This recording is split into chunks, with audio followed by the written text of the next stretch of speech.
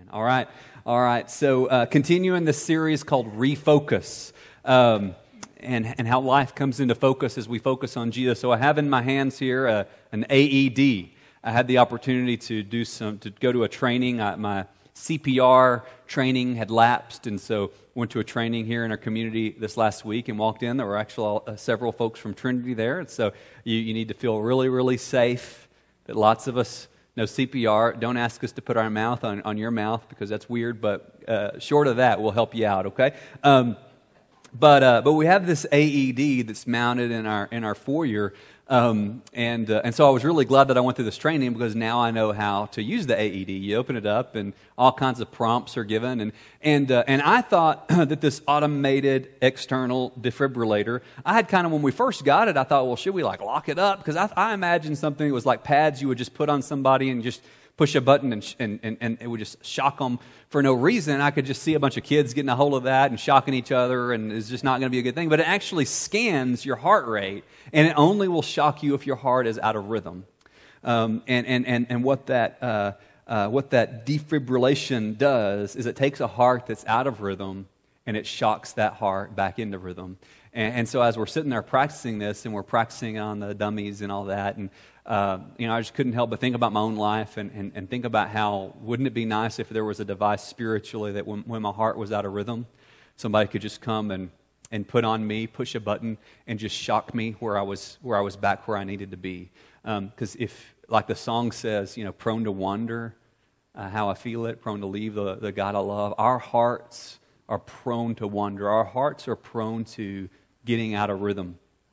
Just want to kind of dive into Colossians at the kind of the latter part of the passage, beginning in Colossians 3, verse 12, and just read these character traits that Paul talks about. These are character traits that accompany transformation. If Christ is working in you, if you know Jesus, He is working to develop these virtues in you. Paul says, put on then as God's chosen ones. I mean, isn't that amazing? Holy and beloved. He says, this is your identity. Again, before Paul tells us what to do, he tells us who we are. He says, if you know Jesus, you're chosen, you're holy, you're beloved. Isn't that amazing? I thought so. Compassion. Thanks for your intense response. Compassionate hearts, kindness, humility, meekness, and patience, bearing with one another. And if anyone has a complaint against another, forgiving each other. How do I forgive? As the Lord has forgiven you. That kind of makes it hard for me to come up with any workarounds, doesn't it? We forgive as the Lord has forgiven you. So you must also forgive. And above all these things, put on love, which binds everything together in perfect harmony. So this outfit that Paul's describing, we put off the old dirty, nasty clothes, and we put on this new set of clothes. He says love is what just, maybe there's some real, fashion folks in there, and maybe you put on an outfit, and there's just that one piece of the outfit that just really ties the outfit together. Travis, do you have that experience where you find that accessory that just ties it all together? And Paul says that's what love is. Love ties the whole outfit together. Love brings it all and holds all these other virtues together. But as we think about kindness, humility, meekness, gentleness, bearing with each other, having a long fuse, these aren't qualities that we can just decide to have, right? I mean, how many of us have said, you know what, today I'm gonna jump out of bed and I'm gonna be patient, I'm gonna be gentle, and no matter what happens, I'm gonna be gentle today. How does that often go? Often that doesn't work, and we can't just will that to happen. And so maybe your spouse is a jerk, or your boss is a jerk, or your dog's a jerk, or whatever the case may be, and I'm going to be so patient today. Nobody's ever seen anybody as patient as I'm going to be. And we try to just make that happen, and then often that just kind of blows up in our face because these aren't virtues that we can live out just by trying really hard. But also some of us feel like, well, I'm just going to kind of lay around, and God's just going to slap all that on me when He's ready for me to have it. And that doesn't work either. And so we do have a role to play in developing these Christian virtues. We do have a role to play, but it's not, we can't accomplish this by just trying really hard. These are formed in us. And so Christian virtue flows out of a life lived in rhythm with God. Christian virtue flows out of a life lived in rhythm with God. As I'm living in rhythm with God, what happens over time is things like love, joy, peace, patience, kindness, things like compassion and forgiveness and meekness and gentleness and a long fuse. Those are things that are cultivated and that are developed in me as I live life in rhythm with God. But again, my problem is I continually get out of rhythm with God. My heart gets out of rhythm. I love, and I quote this often, I love the movie and the book, A River Runs Through It by Norman Maclean. And Maclean writes, he says, as a Scot and a Presbyterian, my father believed that man by nature was a mess and had fallen from an original state of grace, and that only by picking up God's rhythms were we able to regain power and beauty. That's a really great way really beautiful way to put things. He says, man by nature is a mess who has fallen from an original state of grace. And it's only by picking up on God's rhythms that we can be restored and regain power and beauty. So I want to think with you today about what are some practices that we can incorporate into our lives that are kind of like this AED machine, that shock us back into rhythm with God and with one another. Because we know that if I'm out of rhythm with God, then trying to be in rhythm with you, it's not going to happen. So what are practices that can help my heart get in rhythm and stay in rhythm with God and with others? And the thought to hold on to today is that refocusing our mind on Christ gives you the mind of Christ. Refocusing your mind on Christ gives you the mind of Christ. And the mind of Christ, like, what do I mean by that? Well, a couple of times in the New Testament, we're told that we have the mind of Christ. That if you have a faith relationship with Jesus, then His mindset, His attitude, His way of viewing the world and others and you is actually given to you. That you can operate and you can take on His mindset.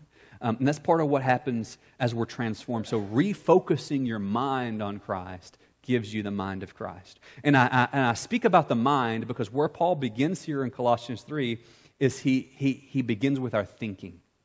Did you know that, well, of course you know, that our thinking can often be crooked? Crooked? We familiar with crooked thinking? And crooked thinking always favors and leans towards evil. Crooked thinking always leans to sin and evil and destruction. And so surprisingly, where Paul begins, I believe, here in Colossians 3 and talking about how to get our heart in rhythm with God, is he talks about what to do with our minds. So Colossians 3:1, he says, since you have been raised with Christ, seek or keep seeking the things that are above. Some translations say, set your heart on the things that are above, where Christ is, seated at the right hand of God. Set your mind, verse 2, on the things that are above, not the things that are on earth. For you have died, and your life is hid with Christ in God. And when Christ, who is our life, is revealed, you will be revealed with Him in glory. So you see what it says? It says, keep seeking the things that are above. And then he says, set your minds on the things that are above, not the things that are on earth. We said last week that before Paul tells us what to do, he tells us who we are. He tells us what our identity is. He says, man, you've been, if you're a Christian, you've been risen with Christ and you've died with Christ. That's where your identity is. And before he tells us anything to do, he reminds us of who we are. And so hold on to that truth. It's an important truth. But another thing that Paul does simultaneously with that, of telling us what our identity is at the same time he's emphasizing our new identity as dead and risen people, he tells us what to do with our mind. He tells us as dead and risen people, as crucified and risen people, he tells us what to do with our mind, where to place our focus. And why does Paul care what we do with our mind? Because crooked thinking leads to crooked living and broken community. So set your mind on. What does that mean?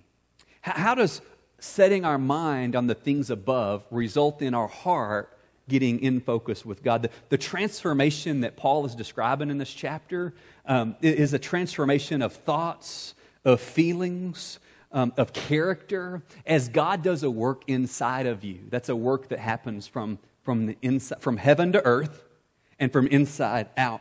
As God transforms us from the inside out, our thoughts and our feelings are formed and shaped by God's Word. And that's going to affect me personally, that affects you personally, but that also affects and impacts your community.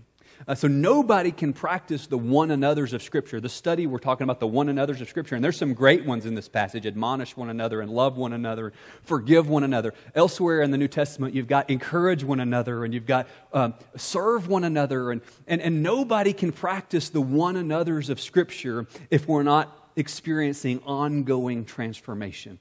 I can't love and serve and forgive you if there's not this ongoing work of God happening in my life. And sometimes we talk about this great thing that God did 40 years ago or 30 years ago or 20 years ago or 5 years. Man, I had this experience, and I'm so glad. And I'm not the only one that's glad, but what needs to be happening if transformation is ongoing, like what did God do in you 5 minutes ago? What did God do in you last Thursday? Is God still working? Are you still cooperating with Him working? And this ongoing transformation, the word for that is renewal. In Colossians 3:10, Paul says that we are being renewed. Romans 12:2 says that we're transformed by the renewing of our minds. So notice the importance that Paul places on our thought life. He says, set your minds. Verse 2, Colossians 3:2, set your minds on the things above. He's emphasizing our thinking. Notice he doesn't say set your feelings on the things above. Paul doesn't tell us to feel heavenly feelings. He tells us to think heavenly thoughts. And this is a very, very, very important thing. Because I feel all kinds of things. Did you know that? I feel like quitting. I feel like throat punching people. I feel, on a daily basis, I feel like throat punching people. It's a feeling, okay? And, well, I can't believe that preacher. What kind of preacher is he? Okay. We're a feeling culture. We ask each other, how do you feel? How are you feeling? And that's fine. I want to know how you're feeling. We need to talk about it. I mean, I'll talk with you about your feelings all day long. Love it. But maybe every now and then we should ask each other, how are you thinking?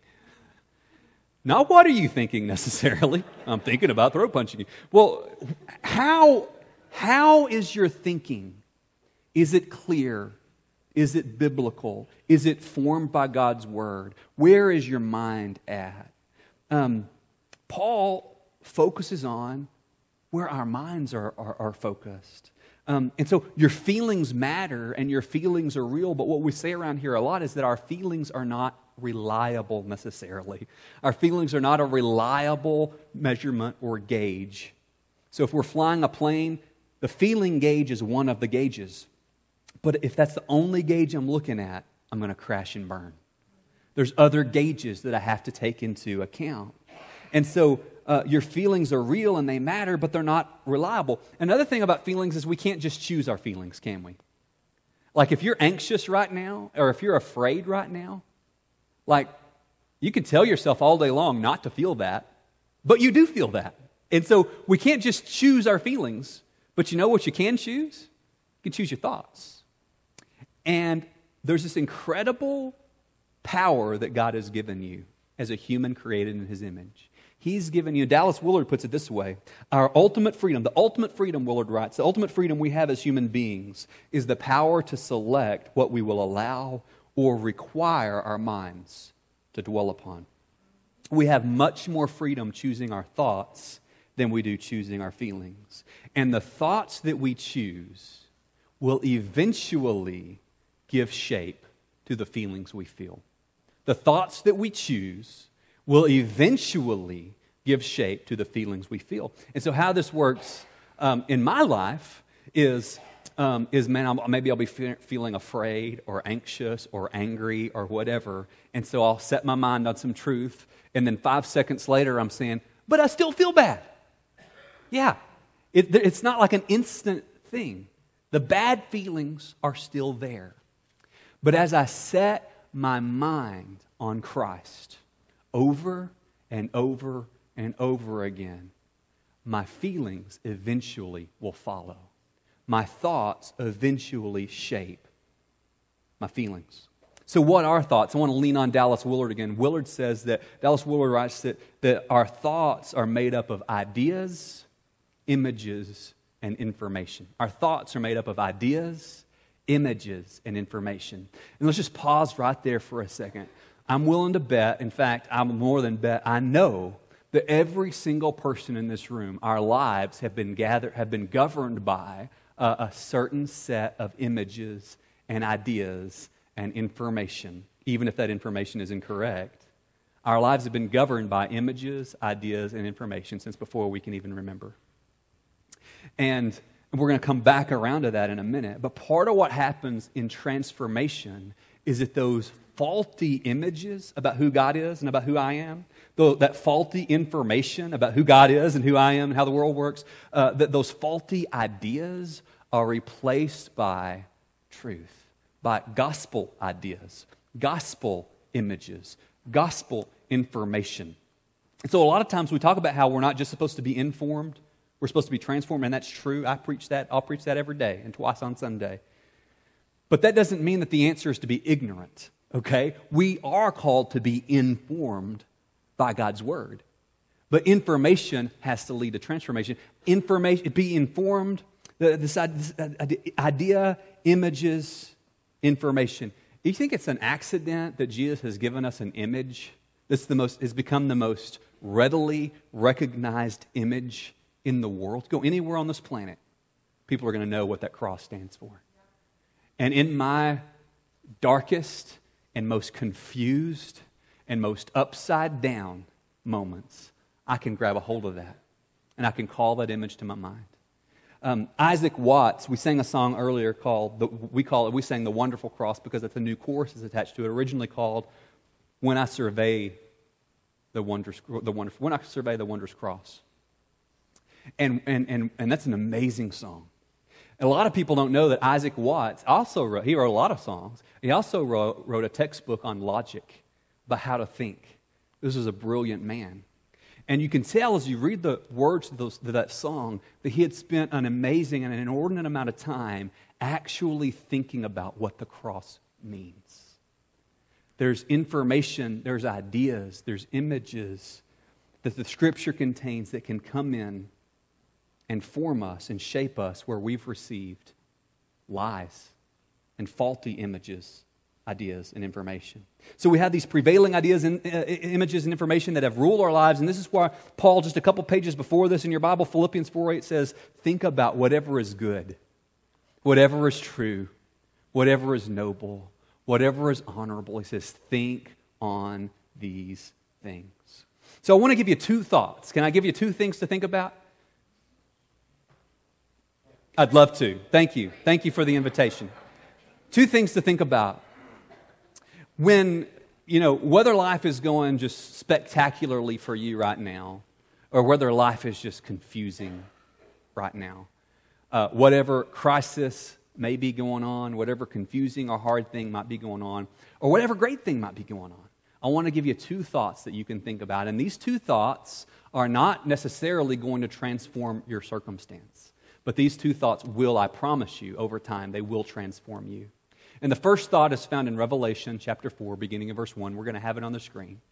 One thing you can think about, regardless of what's going on, this is part of what it means to set your mind on things above, is you can think about how holy God is.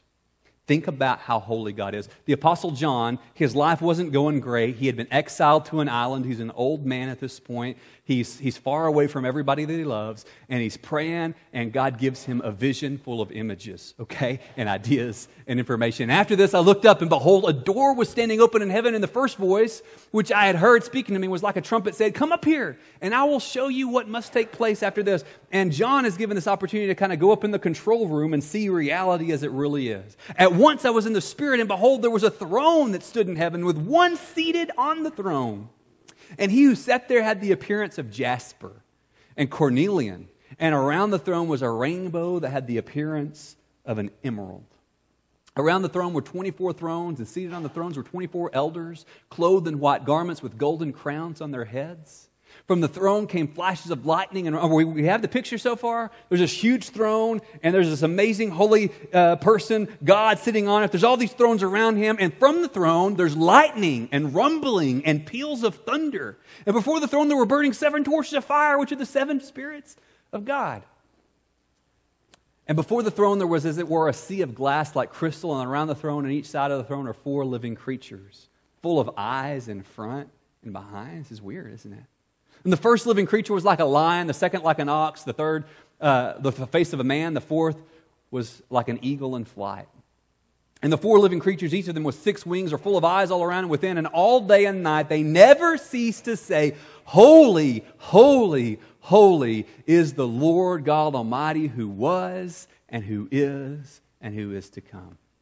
And whenever the living creatures give glory and honor and thanks to him who is seated on the throne, who lives forever and ever, the 24 elders fall down before him who is seated on the throne, and they worship him who lives forever, and they cast their crowns before the throne, singing, "Worthy are you, O God, to receive glory and honor and power, for you created all things, and by your will they existed and were created." Regardless of what's going on in your life, you can think about God's holiness.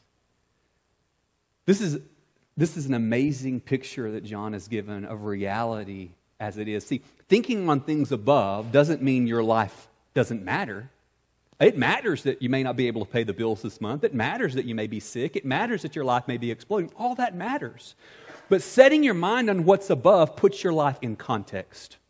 That there is a bigger story going on that you have the privilege of being a part of, and you have the privilege of being invited into this everlasting, eternal chorus of worship to this holy and incredible God who's worthy. Think about that. How often do we think about that?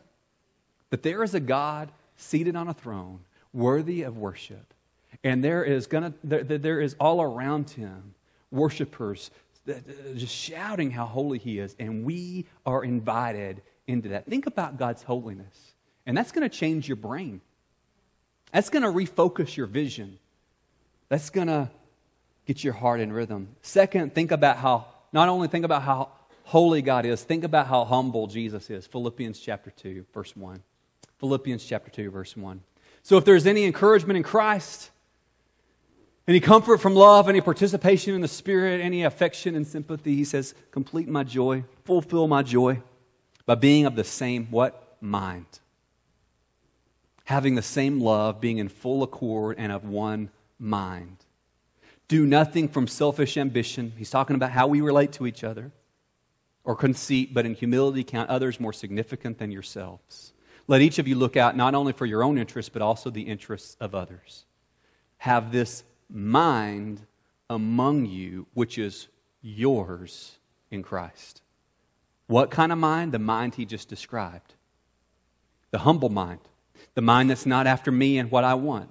The mind that looks to others and says, how can I serve somebody else? Who, though he was in the form of God, did not count the being equal with God something to grasp with a clenched fist, but he emptied himself by taking the form of a slave, being made in the likeness of men, but he emptied himself. And he humbled himself by becoming obedient to the point of the death, even the death of a cross. When life is just crazy and your emotions are all over the map and you don't know what to do, you can think about, set your mind on how holy, how big, how amazing God is. And you can set your mind on how humble Jesus is. And that's something that we need every single day. Boss is a jerk, spouse is a jerk, kids are little jerks, whatever's going on in your life, dog's a jerk, whatever's going on. Wow, let me just set my mind. I'm not saying, okay, Jesus is humble, God is holy. Okay, my problem's still here. No, I'm talking about fix your attention. Think about it. Think about God's holiness. Think about Jesus' humility, and that will transform your character. I love Psalm 16:8 that says, I have set the Lord always before me. There's a way of living that is setting the Lord always before us. And do we get distracted? Yes. That's why we got to refocus over and over and over again. Who's God? Who is He? Refocusing your mind on Christ gives you the mind of Christ. And then Paul in Colossians 3, picking up verse 5, goes on to talk about this daily renewal. And then we're going to wrap up. Colossians 3:5. Put to death, therefore, what is earthly in you, sexual immorality, impurity, passion, evil desire, covetousness, which all amounts to idolatry. He says, put to death anything. He says, don't make an idol out of sex. Don't make an idol out of relationships. Don't do with your body what this world tells you to do with your body. Man, your body's created in God's image, and it's special, and it's good, and there's a covenant relationship that God desires and designs for you. This isn't just about keeping a rule. This is about who you are and who you're becoming. It says, on account of these, the wrath of God is coming. And man, we don't like to talk about the wrath of God, but you know what the wrath of God means? The wrath of God means that God is not going to leave me stuck in my sin. God is not going to leave this world broken, but He is going to set things right. There's all around this world, people that are the victims of injustice and oppression are crying out for God's wrath to set things right. And then he goes on to say, "In these you too once walked when you were living in them, but now you must put them all anger, wrath, malice, slander." Wait a minute. We don't get to have wrath, but God does? Exactly. God is better at wrath than I'm ever going to be. Put away your wrath. Put away your anger. Put away your malice. Put away your gossip. Put away your obscene talk from your mouth. Stop lying to each other, seeing that you have put off the old self with its practices. See, our sinful life had all these practices that we engaged in. But now you put on the new self with new practices that is being renewed in knowledge of the image of its creator. Here there is no Greek and Jew, circumcised and uncircumcised, barbarian and Scythian, slave and free, but Christ is all and in all. All racial, ethnic distinctions have been done away with in Christ. That affects our one another's, doesn't it? May affect whether we try to understand where other people are coming from, or just rather than just maybe jump into conclusions. One another's. He says this new self is being renewed. You know, my house was new 80 years ago. But as soon as it was born, there was a time that it was just sparkly and new and everything worked. But it's been decomposing for the last 80 years. And so now, like, people have come and they've added on to this side, added on to this side. They've gone up, they've gone out. We've come in, we've taken doors out, added doors in, renovated bathroom, added a porch. I say, oh man, this section of plumbing is terrible and stinky. I got to remove this, got to replace this. This outlet is fried. I got to replace it. There's this ongoing practice of renovation happening, and that's the way your life is. If you're walking with Jesus, He is always at work renovating you. And I love the way C.S. Lewis puts it, and I'm going to paraphrase him here. You just wanted God to come in and kind of fix your roof and kind of make a little shack, but He starts adding wings and adding towers. He's making a mansion out of you because He Himself intends to live there. That's what renovation is about. God is at work renewing your life. Paul says, put off, put on. Man, my sin, the world will tell you that you just sin this way, whether it's in your speech or whether it's in your sexual activity or whether it's in the way you treat people at work, whatever. The world will say, oh, you just do this because you've had a hard time or whatever. And the world will nurture your sin. And we're called to nurture one another, but we're never called to nurture sin in one another. I'm not called to nurture sin in myself. Paul tells me I've got to put my sin to death. John Owen wrote, hundreds of years ago, he wrote, be killing sin, or sin will be killing you. Be killing sin, or sin will be... I'm not talking about everybody else's sin that looks so ugly to you. I'm talking about the sin of the person we look in the mirror at. When the tempter came to Eve and Adam, he didn't hit Eve and Adam with a stick and say, eat this fruit. The tempter hit Eve and Adam with an idea. God can't be trusted. With an image. Can you just see yourself eating this fruit? And with a lie. False information. What God said isn't going to happen. And that's the way temptation has worked ever since. And early on in your life, before you had any forces or defenses, you were presented either through temptation or through abuse or through struggle, you were presented with false images, false ideas, false information about who you are and about who God is.